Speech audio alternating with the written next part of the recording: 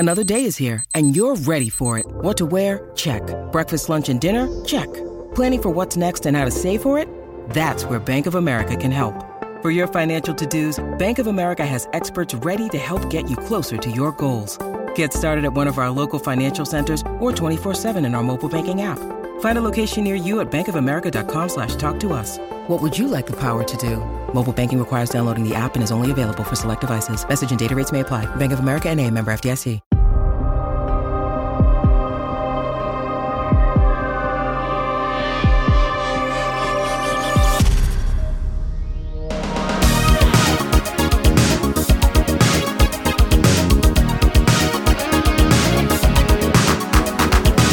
Welcome to Mysterious Universe, Season 31, Episode 2. Coming up on this show, we've got the UFO Supercharger Network, DNA frog lasers, and the Russian wave genetics of quantum holography. I'm your host, Benjamin Grundy. Joining me is Aaron Wright. Whenever you add quantum to something, it just makes it far more legit. You know that it's real. That's right, yeah. It's got to be real. It's got to be accurate. You got a quantum glass of water over there, got a quantum cup of coffee.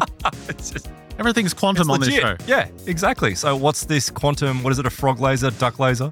I discovered there's a series of Russian scientists, and this is beginning in the 1930s, allegedly, that went in a different direction when the rest of the world was discovering the origin of genes and DNA and the double helix and, you know, the pairs, biochemistry, the nucleotide pairs and all that sort of stuff. Yeah. There were all these Russian scientists, especially during the Cold War, who were like, "Niet, it's all wrong.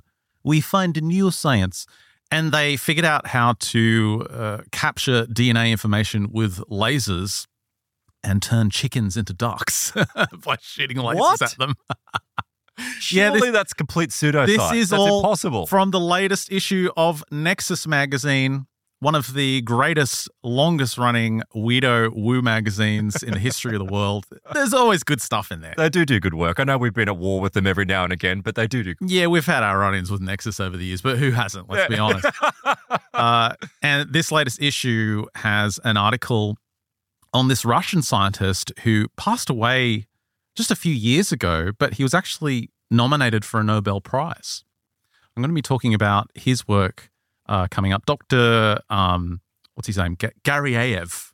Garyaev. Okay. He was nominated for a Nobel Prize in medicine and physiology. I think it was back in 2008. So am I correct in the assumption that if it's showing up in something like Nexus magazine that his research was suppressed and it's hidden? It's freaking frog lasers, well, dude. What yeah, do you okay. expect? Yeah, of course, it's suppressed and hidden. Yeah. And he was nominated for the Nobel Prize, and then sadly, he passed away 3 weeks later. Was he lasered by someone? Well, that's all the conspiracies. If you look up this guy, there's all these conspiracies that he was killed because he was about to be nominated. He was about to possibly get the prize. And this would have put the spotlight on him, which would have exposed a lot of Russian secret DNA frog laser research. Oh, I see. Okay, right. So it's not like pharmaceutical companies trying to knock him off. It would reveal other details, more dark world kind of stuff. It would have opened up a whole can of worms, a whole Pandora's box of alternative DNA science. So I've got some weird stuff surrounding that coming up. We're going to look at the magic behind it. We're going to perhaps return to even S. Rob's latest. I was looking at S. Rob today. There's, S. Rob, the balloon magic, famous spell salesman. He's a sexy naked person, sex attraction, sexy spell is one of our favorites. 25 pounds. We'll link to it in the show notes if you want to get that spell. Is it still available? Still available. I had a look today. But he's got a video on YouTube where he's just coming out of a nightclub or something in the middle of the night with sunglasses on, like classic S. Rob. And his latest book is, I think it's called How to Summon Demons. Like in a nightclub? Yeah, something like that. But he comes out of this nightclub and he's like telling this story about how a demon serpent appeared to him. And then he starts rambling about the Wu-Tang Clan. So we've got to go into that. I saw that right at the end of the day, and I just thought, this is the icing on the MU cake that I'll be saving for dessert later on. What have you got coming? Right, okay. Well, we were going to talk about this strange link between UFOs and mining on the last show. We didn't get time to do it, so I'm going to go into that in our Plus extension, but I've managed to extrapolate it a little bit and take a look at this great new documentary. Well, when I say new, it's been out for a couple of years now, but a great documentary looking at this correlation between power locations. So not just mines, but also power plants and significant installations across West Virginia that seem to have a higher incidence of paranormal activity, not just UFO activity, but paranormal activity in general. You mentioned something about UFOs and mining activity on the last episode that we didn't get a chance to go into. That's right. Yeah, exactly. So it was pulling uranium, like people, there's stories of UFOs pulling the radioactivity from uranium and, kind of sourcing, energy and all that sort of stuff that they would need. Because if you're traveling from somewhere deep in the universe, you don't want to bring all your supplies with you. You want to go to the local, convenience store when you get to your destination. So it turns out that Earth's mines may be those locations. So I'm going to go into what could be considered to be the EV supercharger network. Cool. Across West Virginia that is for UFOs. Is it just a massive queue, all these discs lined up? And when it gets cold, they just freeze and crash. 3 of the chargers are broken. Pretty much, and it's always the wrong connector, and you've got UFOs fighting, or occupants fighting each other. All that stuff comes up. That sounds fun. Yep. All right. So let's jump into this. Yeah. So I went into, as I said, the Nexus latest issue. This is January 2024, volume 31, number 1. And there's an article in there by Roger Meacock called DNA as Wave Genetics. And I started reading this, and it's one of those conundrums where, you want to make fun of it, which I will. But at the same time, you start to wonder, is there anything to this? Is there a diamond in the rough here? Is there some true information? And it's all about the work of this Russian scientist. Again, his name's Professor Peter Garyaev. And I think I've got an image of him here. No, I don't. I just turned all my images upside down. Let's turn my map upside. There he is. There he is. Handsome Russian-looking guy. And he was nominated for a Nobel Prize back in October of 2020. But sadly passed away just weeks later on November 17. So there are these rumors surrounding his death. I couldn't find out how he died or if there's anything nefarious. It's just people like to comment, just idiotic comments, to be honest. But I was reading this article wondering, what is this guy's area of expertise? Well, this author, Meacock, claims that Garyaev was best known for his discovery of the phantom DNA effect back in 1984. Have you ever heard of this? No. Does this link in with epigenetics or something like that? Yeah, kind of. He supposedly discovered that an electromagnetic trace of DNA is detectable in water after the DNA has been removed from the solution. Oh, that's odd. Is it like a weird homeopathic DNA effect or something? Well, critics of this are quick to apply that label, that this is simply homeopathy, which has been supposedly proven wrong, proven false, which, is a whole other topic. But in this article, he said the discoveries and theories that he developed into the practical treatment system known as wave genetics is the culmination of his understanding of quantum biophysics and clinical medicine. So in terms of this reference to homeopathy, I guess it's kind of the same principle. That there's something left behind. There's an impression left behind. A solution is diluted enough that this is the idea that there's some kind of imprint, there's some kind of memory. Yeah. And other researchers have gone down this track and have tried to argue that it's something magical about water, that water has a kind of memory effect. This isn't quite what Garyaev was onto. This wave genetics thing that he's started to build upon is a little bit different. Meacock gives us a bit of history here. So, of course, we know 1953, we've got Crick and Watson. They discover the double helix, the structure of DNA, the pairings of nucleotides. They win the Nobel Prize for this discovery. Then you've got Dr. Craig Venter, who led the International Human Genome Project that cost millions and millions of dollars, where they drafted the first sequence of the human genome. And I forget how long it took them. It was months and months and months. Oh, it was longer than that, wasn't it? Years, right? It was only recently fully mapped, I think. And today we can do it pretty much instantaneously. Very rapidly. Yeah. They conclude, though, that only 5% of our encoding triplets in the DNA are used to direct the functionality of it. That's right. Which is where the term junk DNA comes from. Now, that's not really a term that's used today, and the understanding has evolved. And I think the mainstream understanding of DNA is that it's not junk DNA. Well, the reason why I think at some point some people speculated that early on that it may have been junk DNA is because a lot of it was theorized to be viral insertions. Oh, right. From viruses, and it's just been in our genome now for a long. It just doesn't do anything. It doesn't code for anything. But of course, there's been deeper research into it, which suggests that that's not necessarily the case. Well, the bottom line was it revealed that there must be other factors to how DNA functions. If you've got 95% of this material that isn't doing what we think it should be doing, or we don't understand what it's doing, the picture is incomplete. Well, it's also inconsistent with the theory of evolution as well. Like evolution, the whole idea is that you're evolving to get better. So you're discarding things that aren't required, right? So if we've got DNA and 95% of it is useless, it doesn't make from an evolutionary standpoint, why we would hang on to that for so long. It must have a purpose. Yeah, it must serve some role. And naturally, that's what you would think, is there's a purpose for everything in the human body. Yeah. And this surely just wouldn't be junk.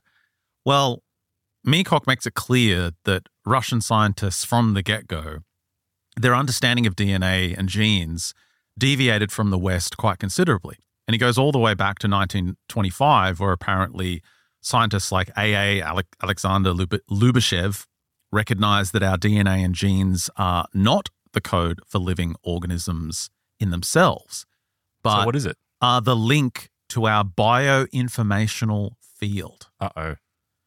Now, we've covered this kind of stuff before when we've looked at biophotons and the idea of a kind of energetic scaffolding. That's right, yes, the electrical scaffolding. Yeah, some kind of electromagnetic scaffolding that makes up the constitution of the physical body. And the physical matter, the cells and the bones and sinew and the muscle, its development follows the blueprint of this energetic scaffolding. Which we then speculated might give us insight as to why people experience things like phantom limb syndrome. That's right. Because the electric scaffolding still says that you should have an arm, but you don't have one, so it still creates pain and there's phantom feelings, sensations. So if your arm gets amputated and it gets itchy, you're in a lot of trouble. You can't scratch it. And of course, neuroscientists will say, well, it's all in the brain. We've discovered this part of the brain, but there could be more to that.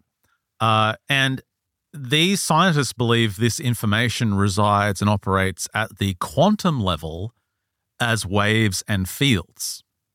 So it's not the nucleotides, it's not necessarily in the DNA. That's just one part of it. That's the material part of it. But the bulk of the information exists as a field. Another Russian that came along shortly after this, who came to the same conclusion, was N. Beklemyshev.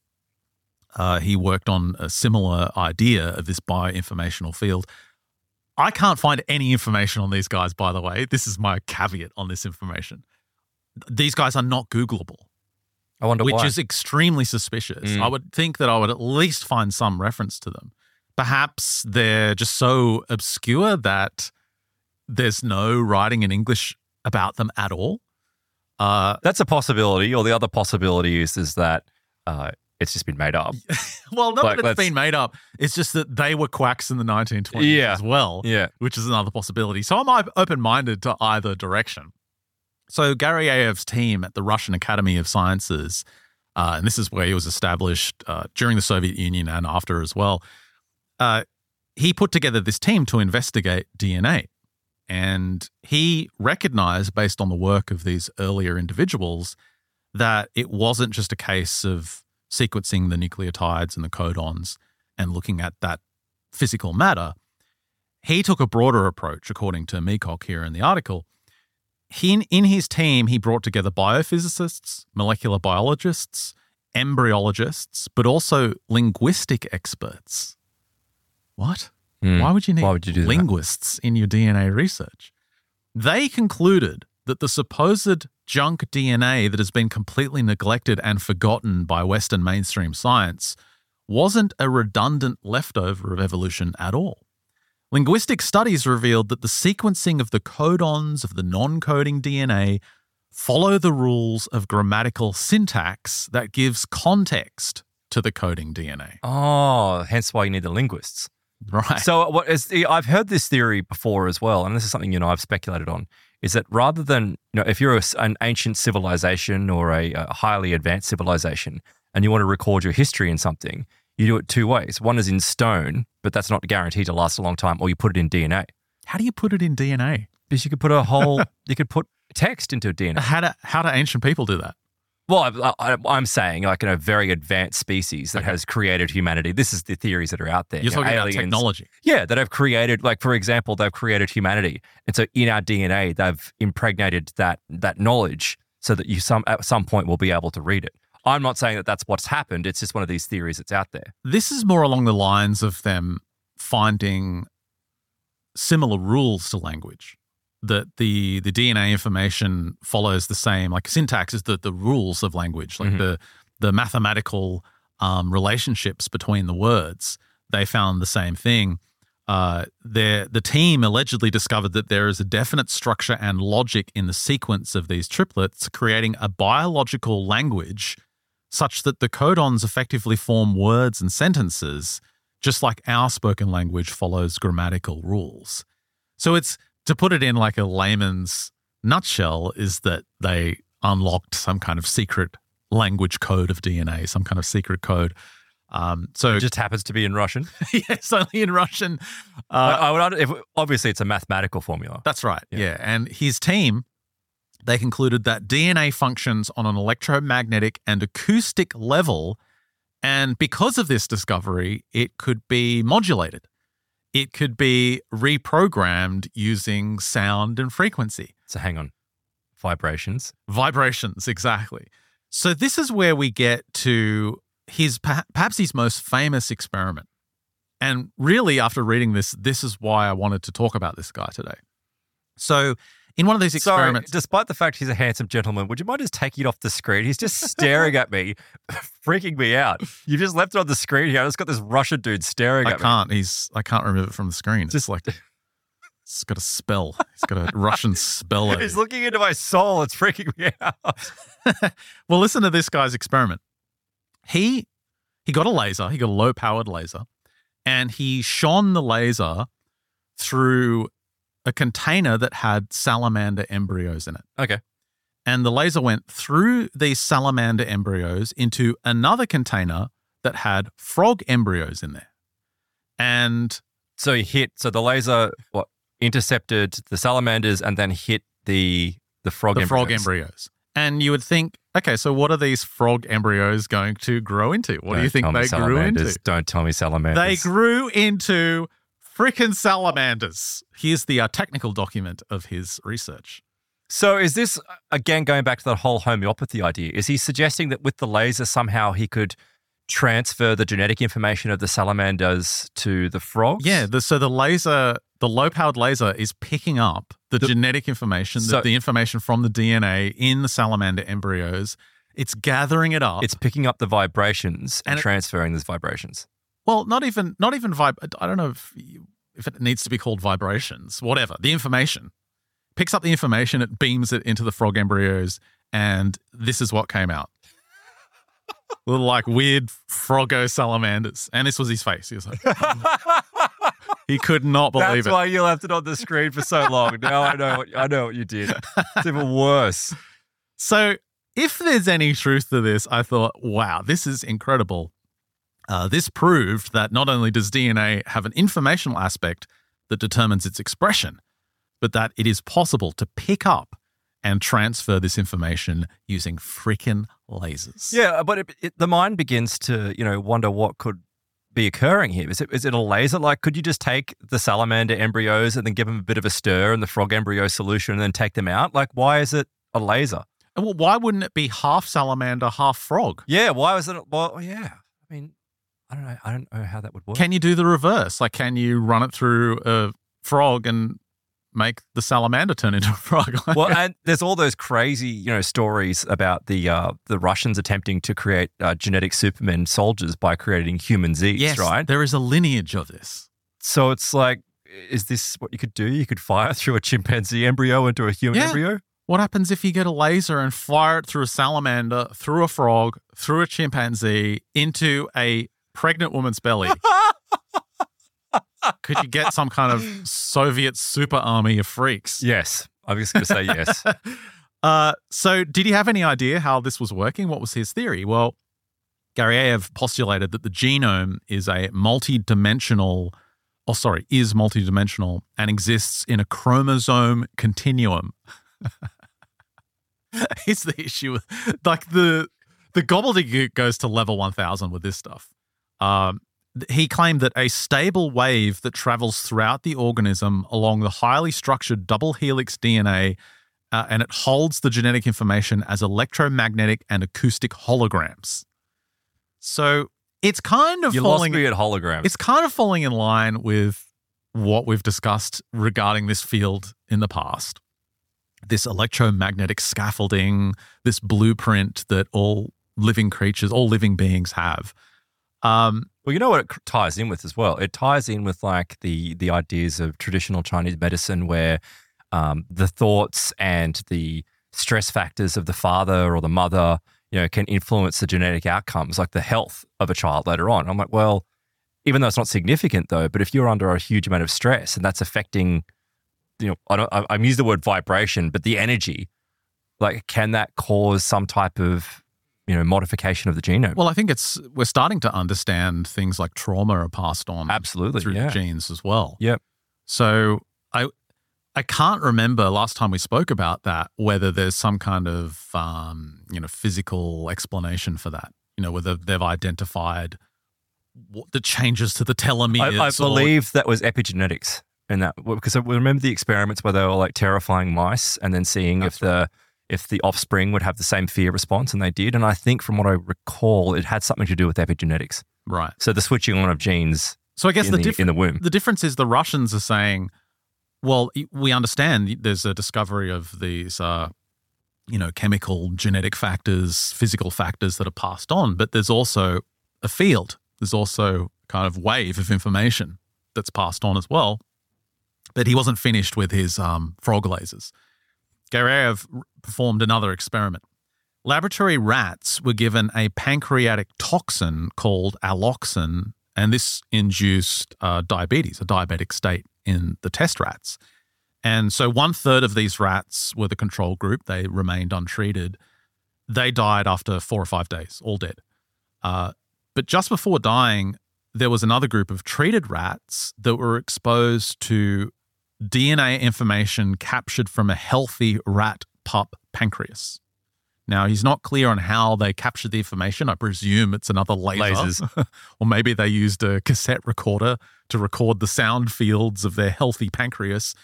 But according to his study, over 90% of the treated rats survived. So remember, this is just beaming those test rats with some kind of laser light information or acoustic information. He claims they regained their pancreatic function by day 10, including a third group of test rats that were 20 kilometers from the source of the matrix. So how did they transfer that information? Well, I'll get to that with a French scientist who was doing similar stuff not too long ago. But the idea is you can digitize the information and then just email it. Like, you can just email it to the other lab. They can then turn it into an analog signal and apply it to the control group, or not the control group, but the group of rats. By this experiment, according to Meacock here, Dr. Gareev proved that information collected from correctly functioning organs can be used to direct unhealthy organs to repair and regain function. So obviously this has huge implications for health. And the pharmaceutical industry as well.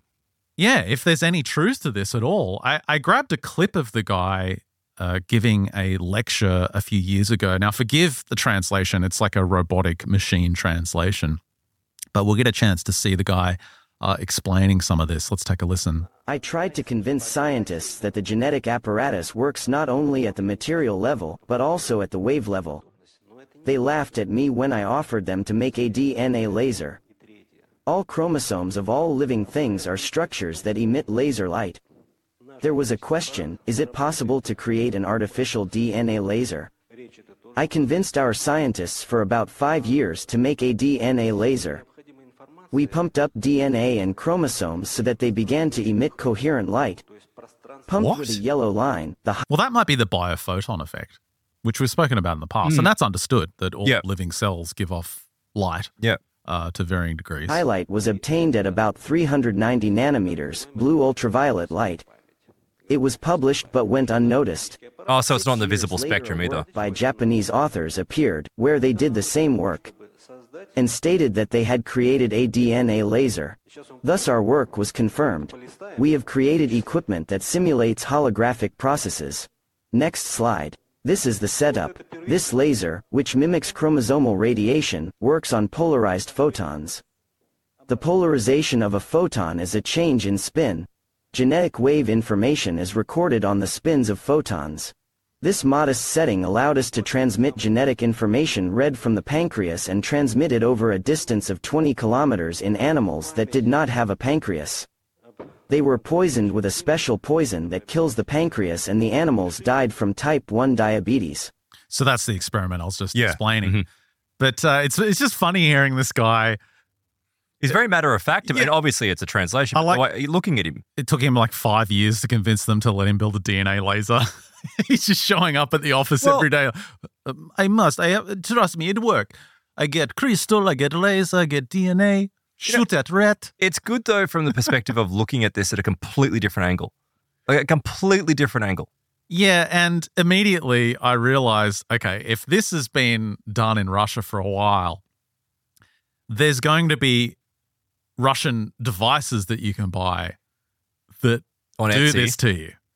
And indeed, before I go into those, because I did find some Russian devices, there's one on the screen there. Is that like a jerry-rigged laser of some kind? That's your classic Russian DNA duck laser lab. That's what they all pretty much look like. And for those listening to the audio, it's a mess. It looks like a junkyard. But devices like this. It looks like a copper cone sitting upon some other metal box of some kind with a switch on it. Looks like a headphone amp with a weird pyramid on top of it. Before I go into these healing devices based on this discovery, I wanted to see if there's really any reality to this. Have any other scientists in other parts of the world made similar discoveries that back up this guy's claims? Surely he's not the only person that has come across this effect. Well, obviously everything about this guy is in Russian.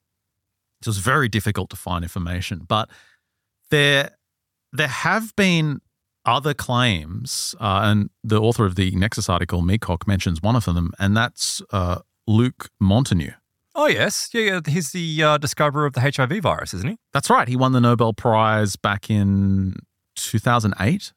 He was the co-discoverer, or he was the co-receiver of the prize. I think he discovered the virus on his own. He's quite a controversial figure now, and I think he even came out and suggested later on that the HIV virus may not necessarily be the cause of AIDS, but like a I wasn't aware of that. There's something like that came out. He's also been heavily involved in the criticism of the vaccine rollouts with COVID. Rightly so.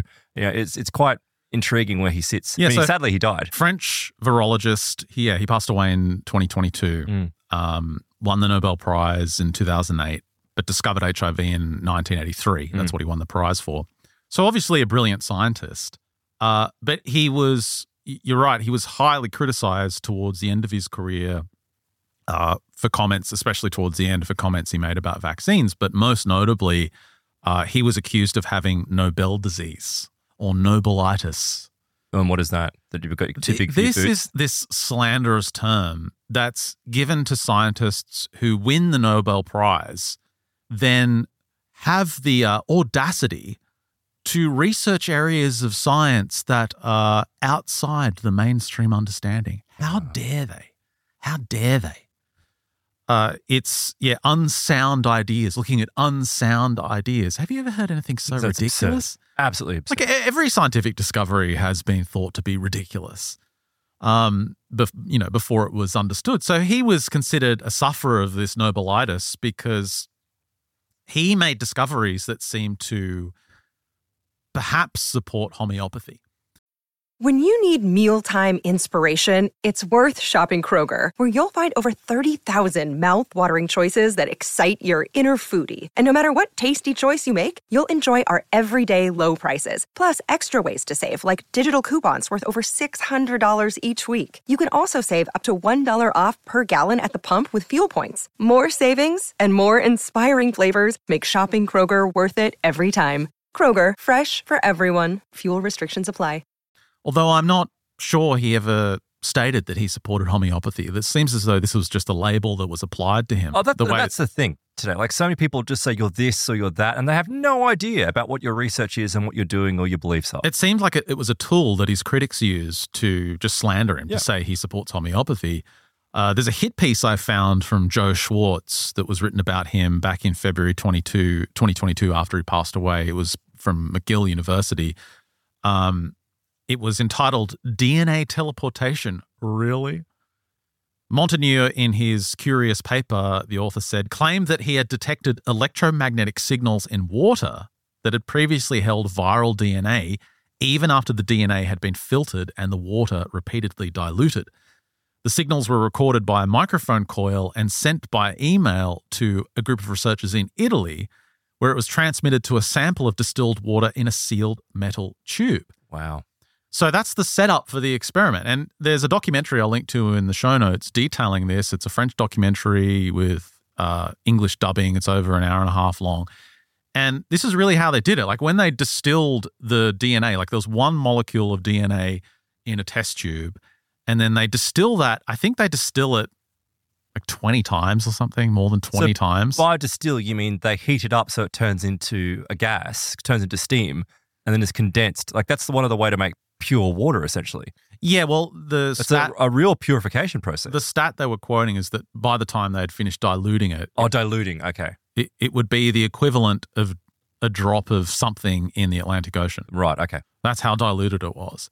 And the idea is that obviously there's nothing of that molecule left, but somehow there's a recording of it in the water. Yeah, that's what I'm trying to work out, whether or not it was distilling or diluting. Because if you're distilling it, I say distilling? So distilling is you're turning it into steam. Sorry, I meant diluting. Diluting, yeah. So diluting, you still have the original water, but you've diluted it so much that, you've eradicated the original, but something still remains. So obviously that's how that electromagnetic signature can remain. It's the distilled water that signal is injected into at the other lab in Italy. That's where the distilled water comes into. Oh, you must have misheard. Yeah. So that's even more complicated. So they take that distilled water that has that digital signal passed into it. They put it in the PCR machine. And I think it was on the third or fourth spin in the PCR machine. That early. It started to, in the cycle. It started to do the DNA replication. And the result was identical to the original that had been diluted. Diluted. Not that kind of experiment. It was diluted in France. It had somehow. Oh my God! So there's no way at all. There's no way. There's no physical connection between those two samples. So how was it transmitted? It was transmitted electronically. The thrust of their theory was that water has a kind of memory effect. And of course, we have Emoto's research and others who have looked at this. Who was the plant guy? Was it Hashimoto as well? He also looked into water. Yeah, there's a whole bunch of renegade scientists who have been thinking along these lines. And what connects them all together is they're slandered and attacked. And in this article, it said the scientific establishment was stunned. Here was a Nobel Prize winner making a totally implausible claim. Needless to say, nobody has been able to duplicate the experiment. And throughout the rest of this, he just starts attacking the guy, saying that he had all these other crazy ideas, like people that change their diets, it would be helpful for HIV. He started to oppose childhood vaccinations as if, this was imagine that, opposing childhood vaccinations. What an evil individual. This prompted more than 100 members of the French Academies of Science and Medicine to publish an open letter condemning the man. Sheep. For spreading dangerous health messages outside of his field of knowledge. He wasn't an expert.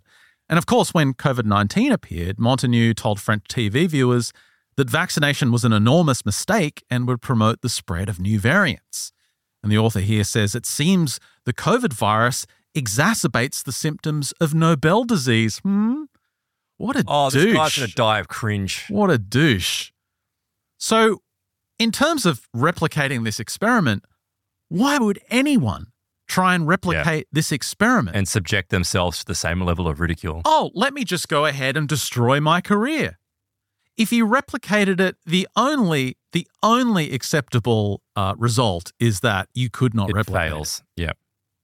And it's quite obvious that the bias is, heavily handed here, and the scientists that go against the grain, they really don't stand a chance. Like, this guy's career and reputation was ruined because he dared to suggest something outside of conventional understanding. And yet you've got the Russians doing this decades prior. Yeah, so the Russians have allegedly looking into this since the 1930s. Well, I wanted to play you a little clip from this French documentary that detailed his work, and it also includes some audio of his predecessor, whose name I was trying to remember earlier, who we have mentioned on the show. That's Ben Veniste. Oh, yes. Professor Ben Veniste, or Benavist. Let me cue it up here. And again, I'll link to this in the show notes. It's quite a long one. Let's take a listen. The notion of water memory was first raised in the 1980s by a renowned scientist called Jacques Benveniste. It immediately sparked a huge scientific controversy. Yet, it is Professor Montagnier, the joint recipient of the 2008 Nobel Prize in Physiology for the discovery of HIV, who took up the torch after Benveniste. Although he had nothing else to prove, why did he choose to risk his career by venturing through the troubled waters of water memory? As soon as you mention Benveniste, it's like talking about the devil. There was a sense of fear and intellectual terror because the minute you followed Benveniste's track, you were banned. If the results fit with the norm, I'm considered as a good scientist. Under the same conditions, with the same technique in the same lab, if the results are deviant from the actual norm, then I'm considered as a misfit. The system is sick, but I'm not. My advantage over Benveniste is that I got the Nobel Prize for the discovery of the HIV. Therefore, I gained recognition in the scientific community. Yet today my notoriety is challenged by some who say, he might have discovered the HIV, but he's outdated now. That's completely wrong. These are my best years of research. I'm finding the most important phenomena today. It's a good thing to discover a virus, but finding about the mechanisms of life, that's even more important. I like him. You can just tell he's actually quite down to earth for a Nobel Prize winner. Well, yeah, he's correct in saying that once he had that prize, it enabled him to do this kind of research and give a bit of weight behind it, because he wasn't just some random, he wasn't just an unknown name who was easily brushed aside. But of course, in the end, though, it didn't matter. He was brushed aside, he was attacked, his career and reputation destroyed. And this has resulted in some, humorous interpretations of this kind of research. So when I went looking for this Russian guy, Garyaev's genetic wave memory on YouTube, one of the videos that was near the top results was actually a TEDx presentation by Blair Reeve, Dr. Articulator. And I thought, oh, okay, there's a TEDx, like TEDx that you occasionally see some good stuff. So I'll have a listen to this and see what it's about. Let's take a listen. Linguistic Wave Genetics by Dr. Articulator. I'm going to demonstrate, but forget that for now. Linguistic Wave Genetics by Dr. Articulator. He calls himself Dr. Articulator. Yeah. On 8 straight monster 8 linguistic wave waves a wave of a vein and gentic energetic genetics. For which I'll invoice you latest by pay to this latent placed in your payment memo lemon lubscub on unconscious subconscious. This is science humor. This gets the gags at the science conferences. I don't hear anyone laughing.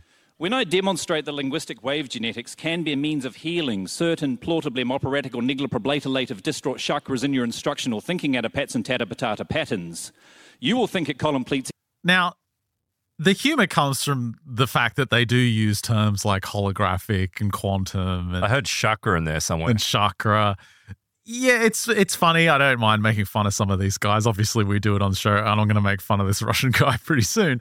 But what's this guy making claims about? Why is he doing a TED Talk? That all of this is just gobbledygook nonsense. And again, I'm just trying to paint the picture of the response that you will get from the club, the in-club. But I'm just trying to get my head around it. This guy got up and spoke like David Hyford Miller for what, 45 minutes? Yeah. It's gobbledygook? Yeah. I don't know if it was 45 minutes. It was probably about 5 minutes. Expecting to achieve what? Well, Garyaev ignored the naysayers. And he continued with his own approach, which leads us to his most profound discovery yet. He proved that genetic data and information held on the quantum level can be captured, transferred and influenced using electromagnetic and acoustic waves. His next step was to realize that a photograph not only captures our physical image, but is also a means to link back to the universal hologram node that holds our DNA information at the time the photo was taken. So those ancient African tribes that believed every time your photograph was taken, a piece of your soul is stolen, was soul stolen is true? I literally read that today. Someone arguing that the Australian Aboriginals were correct in thinking that if you get your photo taken, part of your soul is stolen. Well, this Russian scientist was saying, your photograph has like some kind of capture of your genetic information. By scanning a photograph, he believed, and they tested this and they did many experiments on this, and recording the reflections from the photograph, this DNA information can be captured and a digital signal can be created and turned into a WAV file or an MP3. You can get a sound file from your photograph. So what does it capture? Does it capture your entire genome? Does it capture like a certain segment of your DNA? Yeah, a couple of chromosomes? I'm not sure exactly what it captures, but it is genetic information. So the idea was, and I've seen this advertised, and this is where, real deserved criticism comes in. I've seen this advertised on various websites. You take a photo of yourself as a child, and then you send it into these places that sell these devices, like wavegenetics.co.uk, for example, and they will use their laser technology to scan the genetic information of you when you were a healthy baby, create a file, and they send that back to you. You then listen to that file every day, like before you go to bed, and your aging starts to slow down, according to them. So what I did is I went to their website. I went to wavegenetics.co.uk, the ultimate biohack for health and anti-aging. And I was checking out their site. There's a buy it now link, so let's just skip all the information, just go straight to the shop. How much is it? Let's scroll down. Yes, please help me restore my DNA information to transform and rejuvenate my health. Click here. I choose to be my best. Take me to the online store to buy. So I clicked on that. All right. Yeah, well, there's a lot of information. Just take me to the store. Where can I buy it? Okay. Individual matrix. Let's go. Let's click on that. Come on. Okay. Individual matrix with photograph, £800. This is a bespoke, personalized wave genetics matrix formula created for an individual human or animal. So just out of interest, right? I mean, I get it might take a little bit of time to create it, but you're not really using any, lab material or anything like that. How does it cost £800? How do they justify £800? Well, they had to pay for the DNA duck laser, so I imagine that's expensive. And so what I did is I purchased it using the company credit card. Don't worry, it's claimable. It's claimable on tax. And I sent them a photo of you when you were a baby, which is this one here. That is not me when I was a baby. Yeah, that's you. Does it look familiar? No, it does anyone know who that is? That better not be Hitler. Yeah, it's baby Hitler. Oh, my God. I sent him that. I sent him baby Hitler. And there's a sound file coming to you very shortly. Oh, I know what the sound file is going to be. No, it takes 6 months to get here. So we'll do a follow-up show in 6 months. It's just going to be our soundboard, isn't it? It's going to be our soundboard. That's all it's going to be. So that's the kind of stuff we're dealing with where, yeah, obviously you got to be highly skeptical and critical of this.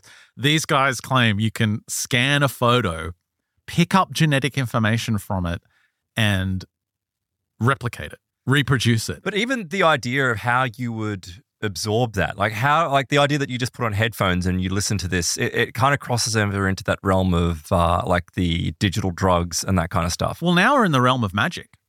Absolutely. Like the idea of something being imprinted on a photograph is never really something that we'd discuss in relation to technology or, a laser or a device. You do in But metaphysics. It's certainly something that we would entertain.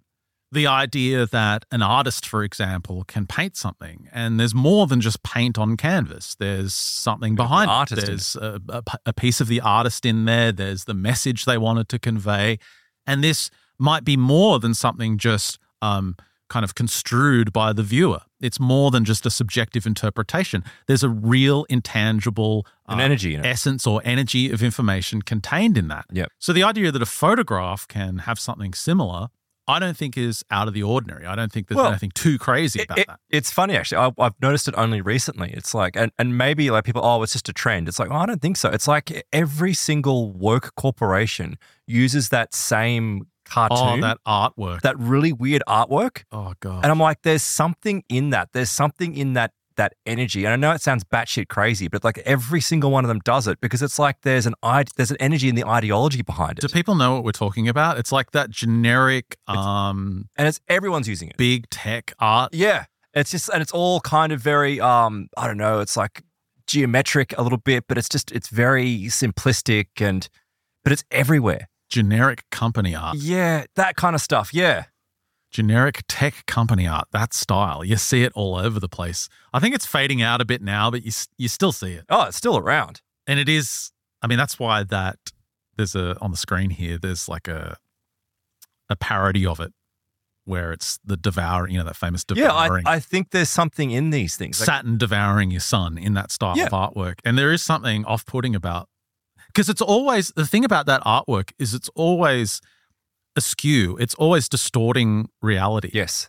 The proportions are wrong. Yep. The features are wrong and ugly. The demographics are wrong. Everything about it is like the nature of that is evil because it's shifting away from beauty and it's shifting away from truth. It's creating something distorted and unreal. There was a quote that I saw the other day. I can't remember who said it, but I found it quite intriguing. There was, I don't know. That quote from Kant. It was Immanuel Kant. It was like the whole idea of like that there is truth in beauty, or beauty is like only truth is beautiful. Something like that. But it's true. It's like you see beautiful art and it's because it's truthful. When you start stepping away from that, then it becomes like Hieronymus Bosch kind of stuff. Yeah, and so what you're saying is that there's something energetic behind that generic tech artwork that is... And contagious and negative. Uncanny valley, divergent. It's like, it's degenerate. Yeah. I get what you're saying, and I tend to agree with you, but this whole idea that you can scan your baby photo... Oh, that's complete absurdity. Like it sounds insane, and it's exploiting also people that aren't aging, like happily. So you'll spend $800. You'll spend $500 on a cream, or then you'll spend $800 to get a laser. Well, there's a lot of positive testimonials of people that have tried this. Oh, yeah, but amongst the positive testimonials, there's a few from like one guy I read said, my grandmother spent all her money to buy this because she had cancer and did absolutely nothing for her. Awful. Exploiting people that are desperate. But that's not to say it doesn't work. Because it doesn't work for someone doesn't mean that there's nothing to it.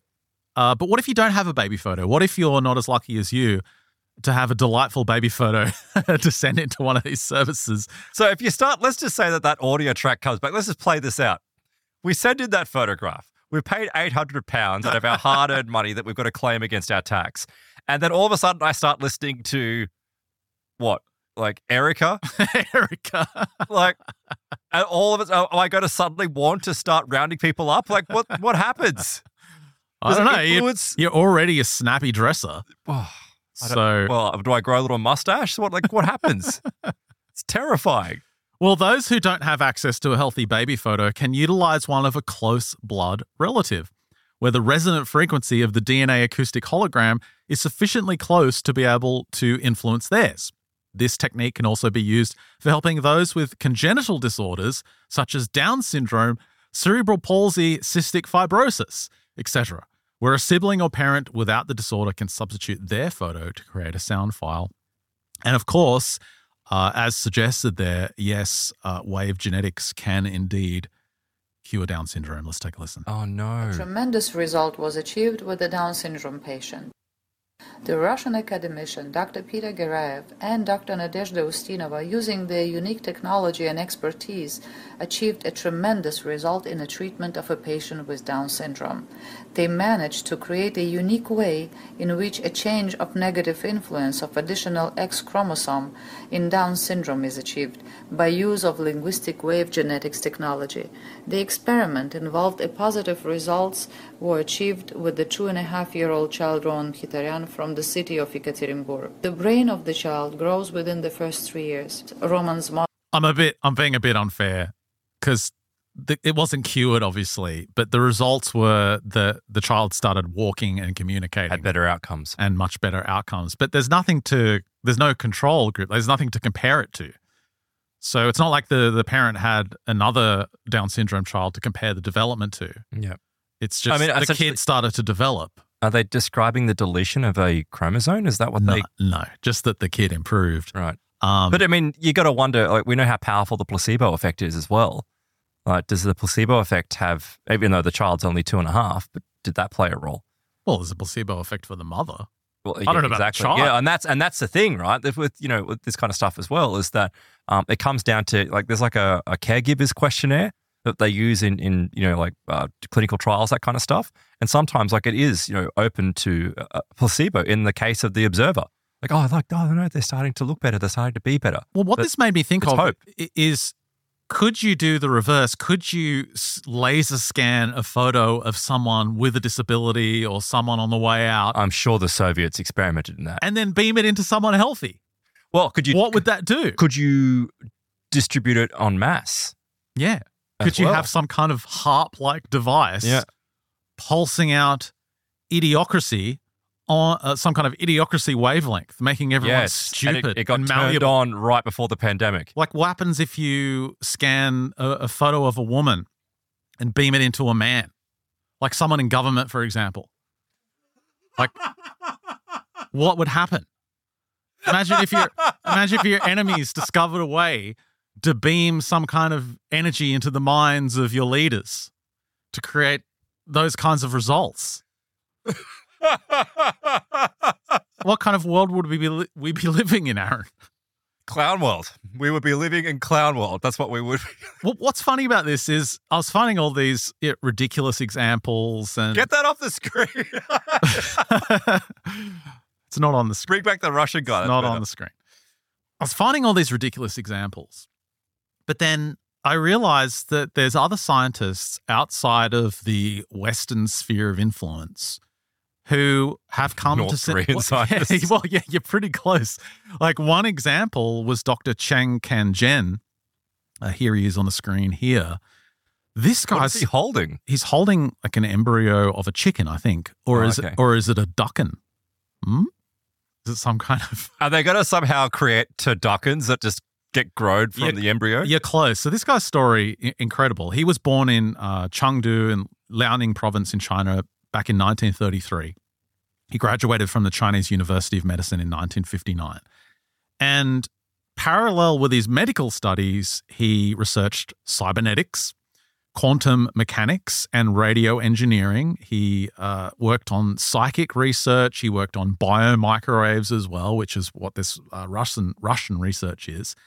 And there's very little information on this guy. It is impossible to look up information on this guy, especially in English. But there is one article that he wrote that's been translated into English. And where is it? But our beloved Nexus magazine. That looks like an old edition of Nexus magazine. Going way back to January 1996, Nexus Volume 3, Number 1. And who has a copy of Nexus Volume 3, Number 1? You do. Aaron bought the entire back catalogue a couple of years ago.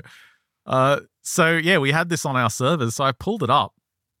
And I found the article from this guy, from Chang Kan-jen. And he writes that advances in modern physics have led me to assume that DNA is, in fact, only a cassette with recorded information, whose actual material carriers are bioelectromagnetic signals. Again, this is the same conclusion that the Russians came to. In other words, the electromagnetic field and DNA together make up combined genetic material, which exists in two forms. There is a passive DNA form and an active form. The active form is the bioelectromagnetic form. The passive form preserves the genetic code, whereas the active form is transmitting, and it can be modified.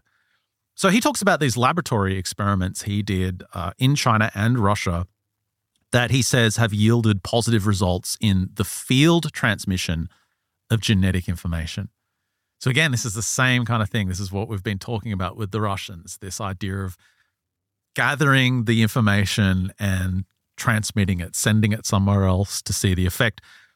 He's worked in agriculture, medicine, and other fields of genetics. And in the article, he lists some of his experiments and his results. So the number one thing he did was looking at the bioelectromagnetic effect on wheat mass and maize kernels, corn kernels. He said, in place of the cob heads, there formed original ears with grains like those of both wheat and maize. The maize was found to be superior to a reference lot by 200% in kernel yield and 300% in mass. This reminds me of the electroculture, like the electroagriculture with the towers that were in Ireland.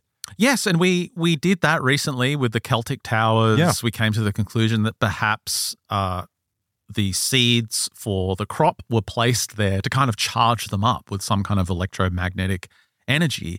And of course, previous research we've looked at on the show has postulated that this is what ancient pyramid sites and mounds were used for because of their electromagnetic properties, either of the site itself where a particular structure or pyramid or mound was built, or the fact that the pyramid or the mound or the whatever man-made structure seemed to amplify those natural energies and would produce better outcomes and increase yield. Yep. The idea was that they would put their seeds there, they would put the seeds for the crop, and they would get a better crop yield. And this was, part of what these significantly better too, wasn't it? Yeah, this is part of what these structures were for. So he kind of tried to reproduce this effect. He looked at melons. There's photos I don't have for the show, of but giant there's melons. photos of giant melons he was growing, and he did experiments on the taste and all that sort of stuff. But he also did peanuts, sunflower sprouts. He took the DNA or the genetic information of peanuts and he applied it to sunflower seeds.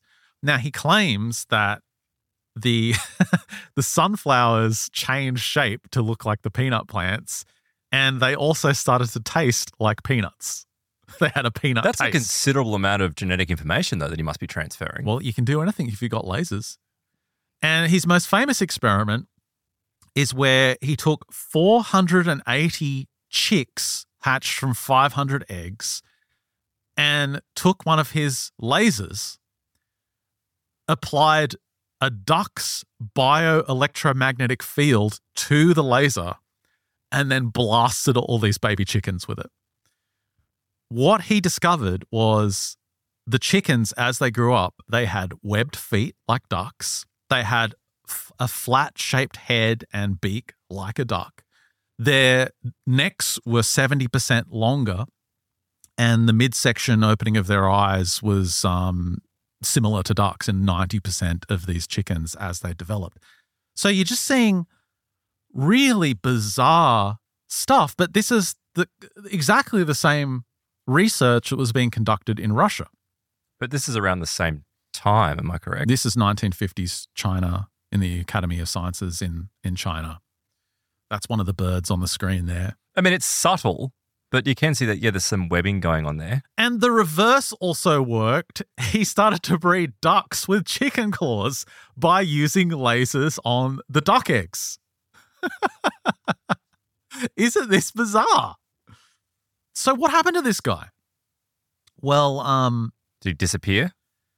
look, he started to, well, one of the other ones he did was he got the bioelectromagnetic field of a goat and he started shooting it at rabbits.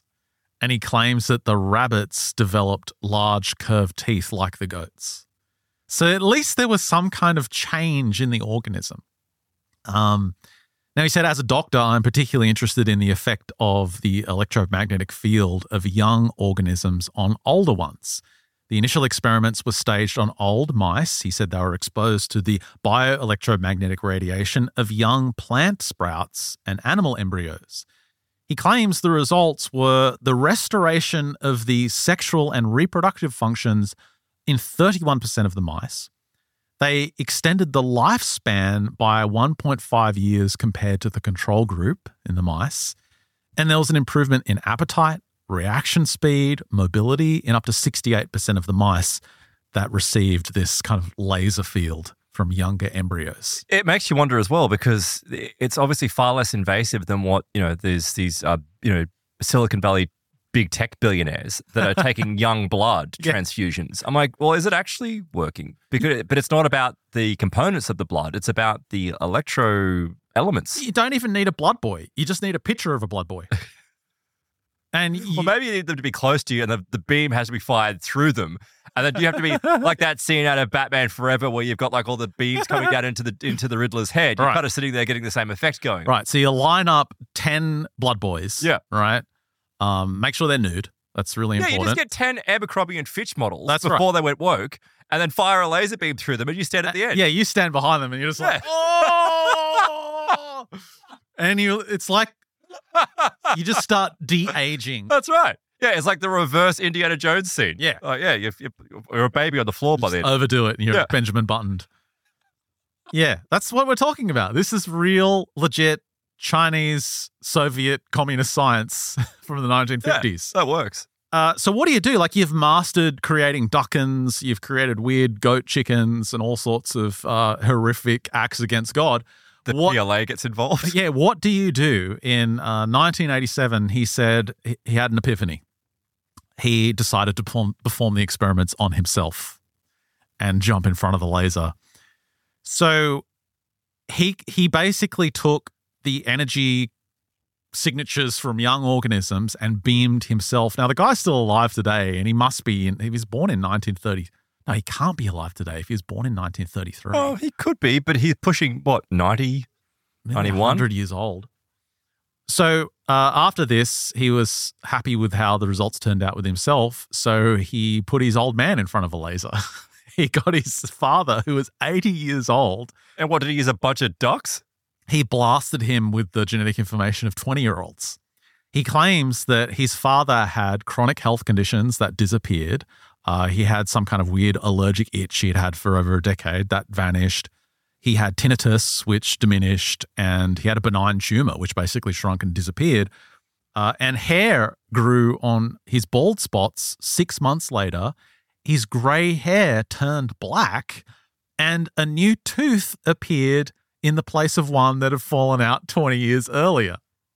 Come on, this is like a gold mine waiting to be tapped. Again, though, you know what feels wrong about this is that, are you taking something from those 20-year-olds? I just thought of that earlier because there has to be an energy exchange. Yeah, there's an energy, because energy isn't created or destroyed, it's only transformed. So again, maybe the Aboriginals were correct. Like, they intuitively understood that if your photo is taken, in the future, some deranged communist scientist could shoot a laser at it and steal your energy. Your essence. Well, when you think about like non-local, activity, spooky action at a distance, that kind of stuff. Could you actually, I mean, we're getting metaphysical now, but could you actually steal someone's essence, their youthful essence, from a photograph? I think you probably could, based on all this legit information I've been hang covering. Up a few magazines of Vogue or some old bag that's like firing a laser through them. It sounds pretty easy. Like, we can order a laser off eBay and I can get photos of hot young people and we'll just see if it works. How hard can it be? So what happened with this? Well, he claims that due to his experiments on organism rejuvenation, the Russian health ministry gave him authorization to bump this up, and he started practicing with microwaves. And I've got some images of where this went, but you might think, well, hang on, this guy was in China. He was Chinese. What happened? Well, during the Cultural Revolution, he was anti-communist. He didn't like the Communist Party. He didn't fall in line with what they wanted, so they struggle sessioned him. Yeah, he was labeled as a dissident, an enemy of the state. He had to flee, so he fled to the USSR in 1971 and started... Take his laser with him? Yeah, well, he did more than that. See, the Russians started to give this guy funding and he started to build crazy shit like What the hell this. is that? That is so cool. There's this giant dodecahedron with spikes on it. It looks like some kind of Katamari Damacy ball on steroids that opens up that you can climb inside. You got to look at the image. It's like an anti-aging device that Madonna would use.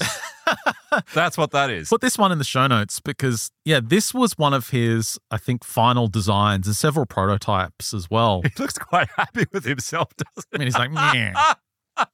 I create a machine that make you a young boy. But what is it supposed to do? That's clearly evidenced by the schematics on the next slide right here. What the? I think we can all just take a look at that and it's self-evident. Anyone with eyeballs can figure that out. So I'm assuming that you sit at number 4 and then you're blasted by number 3. Number 4.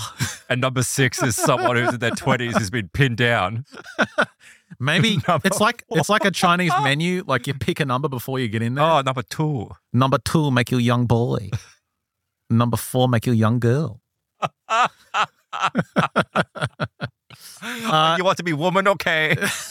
This is so awful. And that's one of the prototypes that the Russians funded for him years earlier. I don't know if he looks younger or older in that photo, though. He doesn't look as smug in that one. Maybe that one didn't work. Yeah. So, Dr. Chiang started working in Russia.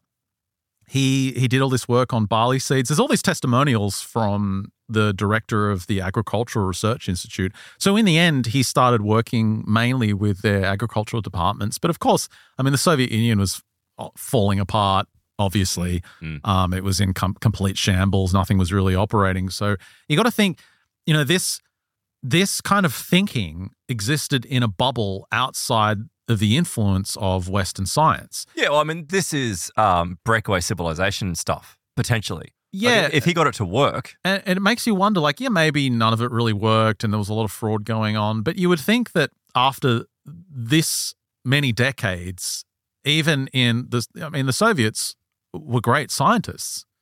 I mean, they were. Yeah. They had some incredible scientific achievements. You would think they would be able to spot something that's a fraud. Well, the thing as well is that the Soviet scientists, because they were cut off from the rest of the world, really, they were cut off from things like the developments of antibiotics is a good example. Right? So they went another way. They went and used bacteriophage.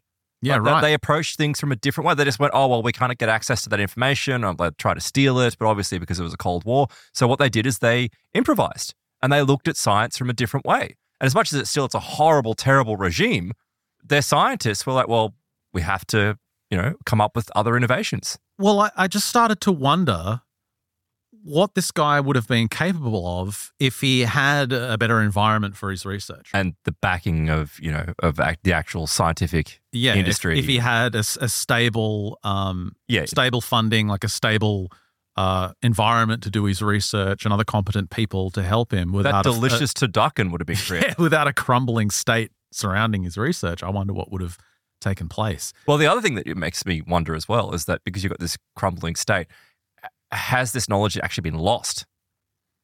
Has it been lost? Well, obviously it hasn't been lost because you can go to the website. Well, I don't mean that. I mean like actual legitimate research that's being conducted into it. We're not paying £800. We just got to wait 6 months for your Hitler photo to come back with your wave matrix, slap on a pair of headphones, and you'll probably turn into a young German man.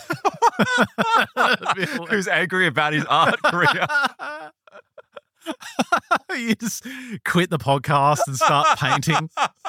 Just goes horribly wrong. I get kicked out of some Vienna art school, decide to take my, retribution amongst society. The political landscape of Australia is just transformed changes. forever. Yep, I get into power and they just take over. Can I be on your right-hand side? Can I be on the right-hand side of evil? Yeah, of course you can. Yeah, of course. Can't do this myself.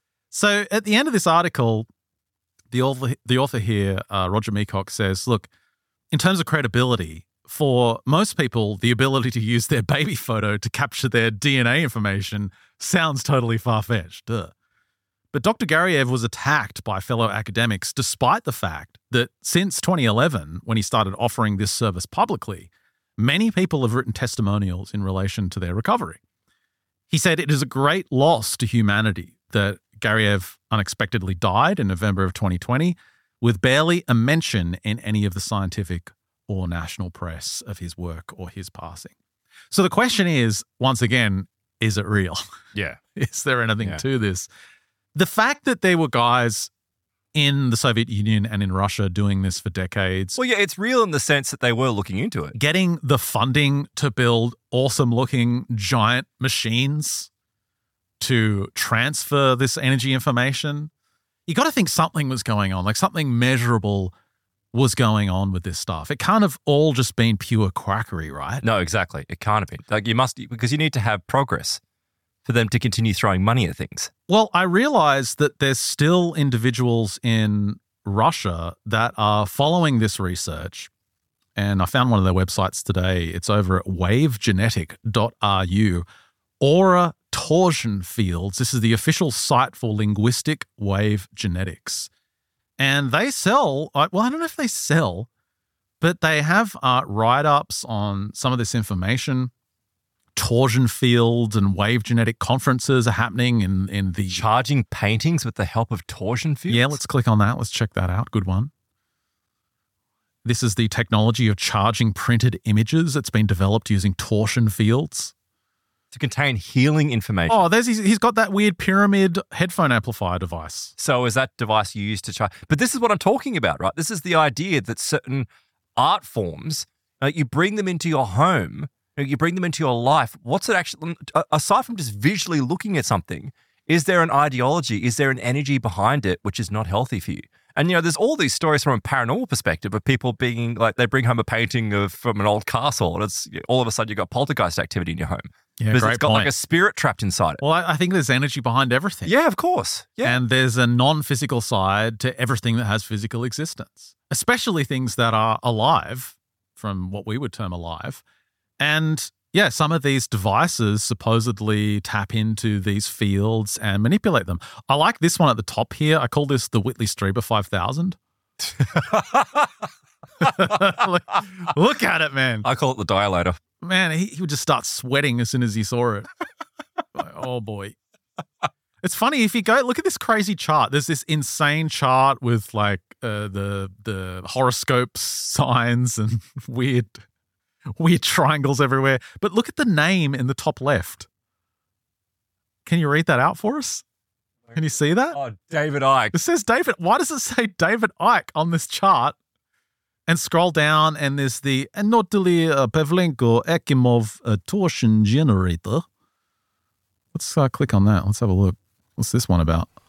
Hope he doesn't use it. Oh, that's the little headphone amp. Your information about so-called Akimov generator. This generator produces right torsion field, but not only right, but this device can produce left and right torsion field. Left and right torsion field. Okay. You can see the device consists of box and hole. That's literally all it is. The device is box and cone. Anything else, Professor? No, niet. Just box and cone. You can pay extra for 2 box, 2 cone. Switch on, cone. The has a shape that this cone has a right torsion field on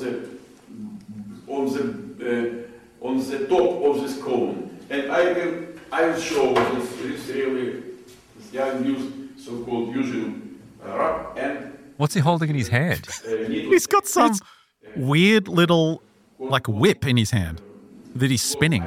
So he's touching the torsion field, and apparently that's making the metal spin. To use it in scientific research. Let's skip ahead. What else has he got in here? Does he hold it up against something? Has he got any freaking lasers? What's this thing? Some weird box with knobs on it. We are going to show you how generator of Akimov torsion field work. Now. Oh, he's holding this device over the top of the other cone device. Near the top of the cone, we can see the needle move right. But I try to put needle on the 0, but it is impossible because needle wow. Move. How much vodka did this guy drink before this experiment? makes me realize I actually found a video of their lab earlier that where they were doing some of these experiments. Yeah. Let's take a listen. So this is the main scientist behind it, Yevlenko. What is he doing? Is that a taser? This is the transfer from the man on the right, who's to. So there, he's receiving the energy.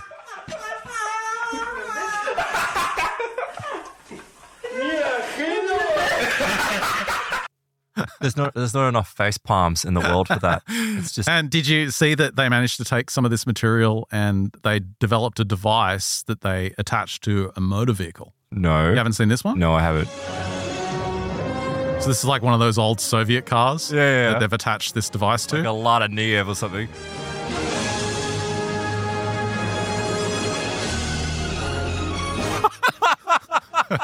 And as you can see, due to the genetic wave information, it has either gone into the past or the future. Depending on which way the torsion field was going. Probably going back to the 1950s to rescue that Chinese guy. Probably. So we can clearly see that there's something going on with this. But jokes aside, there is something that I realized at the end of this. There's a great, really long presentation on all this technology. And it's very well thought out, very well researched, but very heavy on the physics and the mathematics and the individuals behind this. It's a presentation by Ulrich Granuger, and it's called Future Science, the Wave Genome. And I realized that where his research was going towards the end of his career, they started to discover that they didn't need lasers anymore. They didn't need that kind of energetic device to produce an effect. So what do they use now? Language. Let's take a listen. If there is a real resonance between DNA and human language, it should be possible to modulate DNA by language alone. And I'm afraid this has already been done, and the implications are powerful. In a frightening and yet groundbreaking set of experiments, the Gayayev group has used human language signals to initiate gene modification and expression. Curiously, this situation was forecast hundreds of years ago if we read the Kabbalistic literature about the golem, the construction of an artificial intelligence that also had a genetic body put together by a corrupted form of language. It imitated a human, but did not have the higher attributes of a human soul.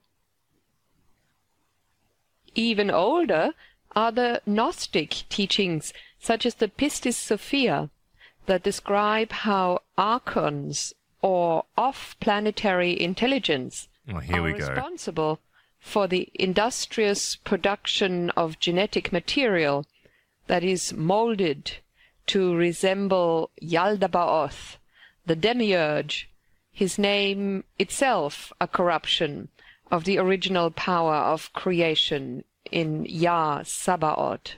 Stealing the youthful essence of a bunch of models by sitting in some weird Madonna tank, I buy. That I'm willing to entertain. But then when you start crossing into archons and language, I'm just like... But all of it's related. Think about the work from Dean Radin, his parapsychology studies, where it was revealed time and time again that for the effect to take hold, there had to be belief. Yes, that's true. Whoever was involved in the experiment had to have some kind of belief for any tangible effect to really manifest. And so I said earlier that this is similar to magic, and it absolutely is. And this is why a lot of this stuff can't be replicated, because there's something about the intent and the consciousness of the practitioner that and the is individual crucial to the outcome of the experiments. And I think she made a really great point there, because we are crossing over with mysticism. This is crossing over into the side of, as she said, the Kabbalah and earlier sources. which is why it all starts to sound so demonic in the end, doesn't it does. And when you think about it, though, like what has always been the point of propaganda? It's controlling the way that people think, right? And propaganda is using language.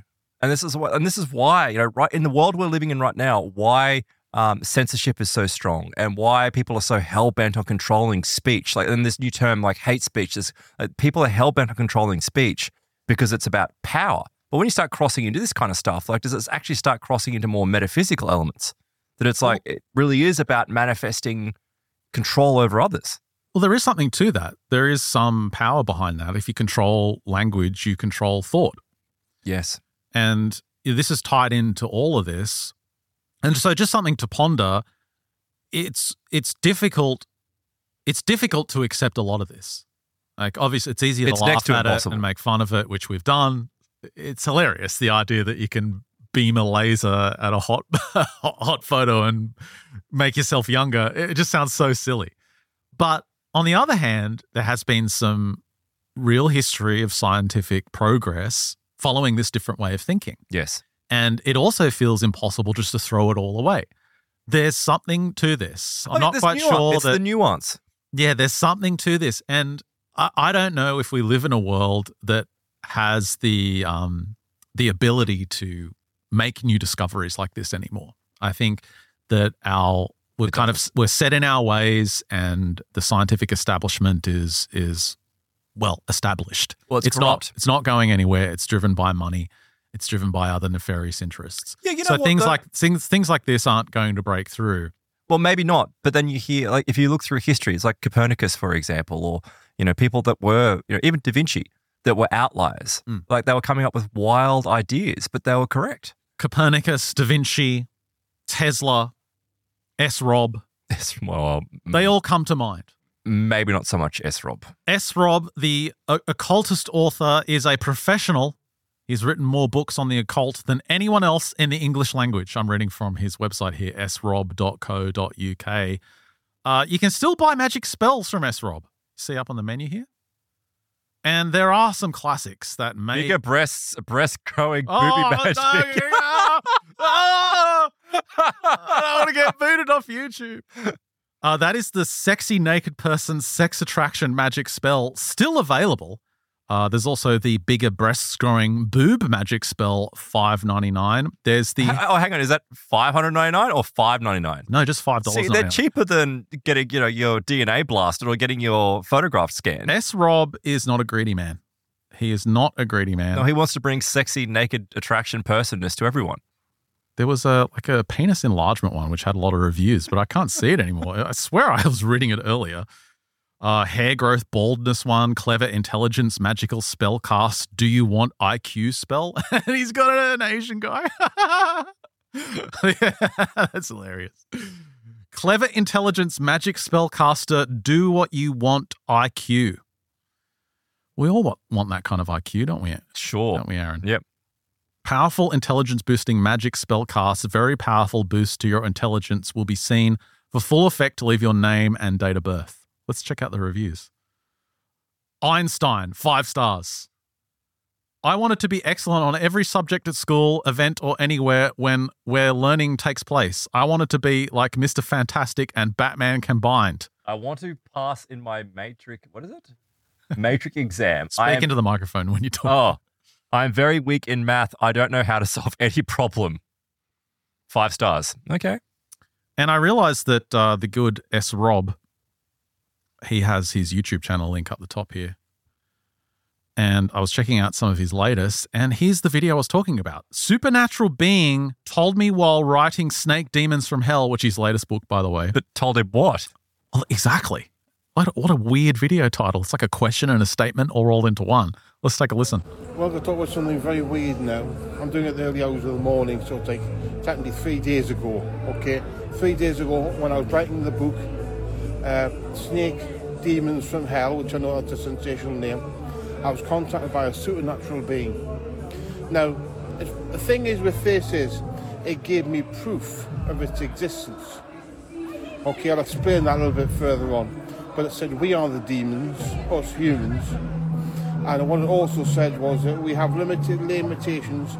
And the reason you can't advanced because of the limitations, but a being will come from us that is all powerful, and we will be its ancestors. That's what it said. Are you getting all this? No. The human beings are the demons, and a being will come that is our ancient ancestors. Okay. The word Wu-Tang can be the best Wu-Tang you can be. The best Wu-Tang? Yeah, he keeps mentioning Wu-Tang. I wasn't sure what he was saying. Wu-Tangy? I thought he was saying, no, he's saying Wu-Tang, like the Wu-Tang clan. Wu-Tang, it said to me. Now, the thing is, that's the proof, because Wu-Tang is Chinese. I don't know what the hell Chinese is. I'm not really good at foreign languages.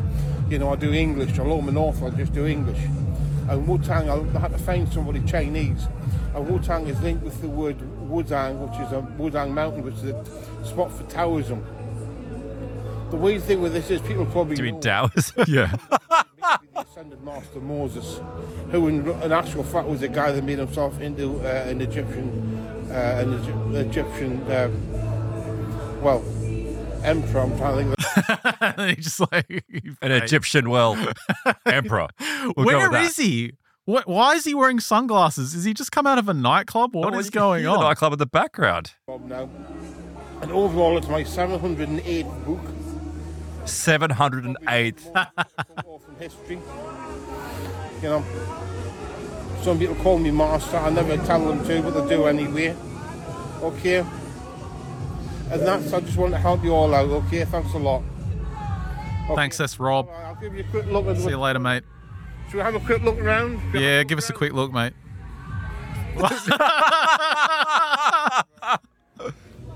Okay. Bye-bye. The streets are empty. He just turns around to an empty street are empty. in the middle of England somewhere. Let's check out his books. What else has he been doing? What is that? Oh, you're going to get us banned, this, Rob. I like this one. This is occult cryptozoology for summoning dangerous cryptids. I actually own this one. Good. Have you used Bought it today. No, great. You should use it. There's a Bigfoot spell.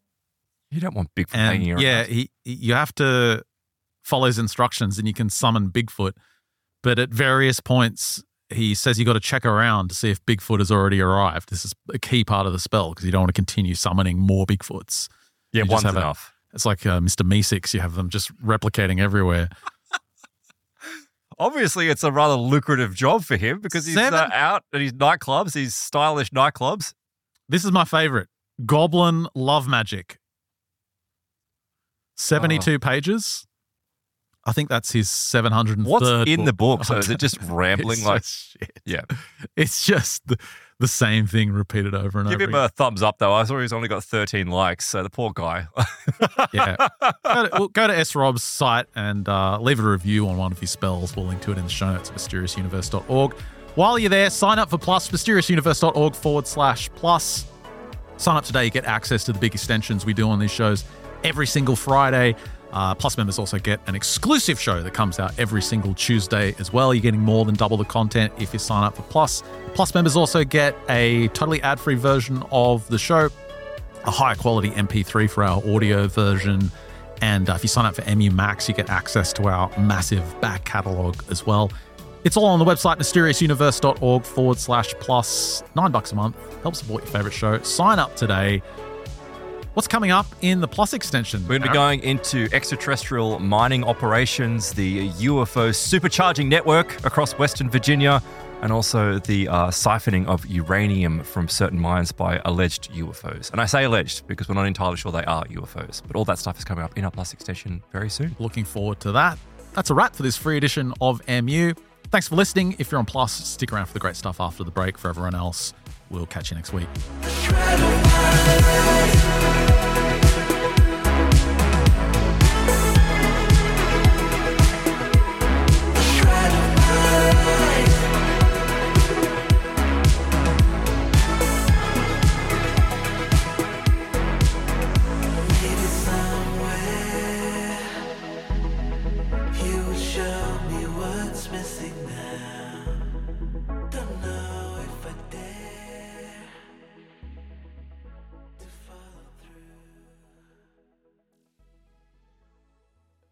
Welcome back to your Plus extension. Great to have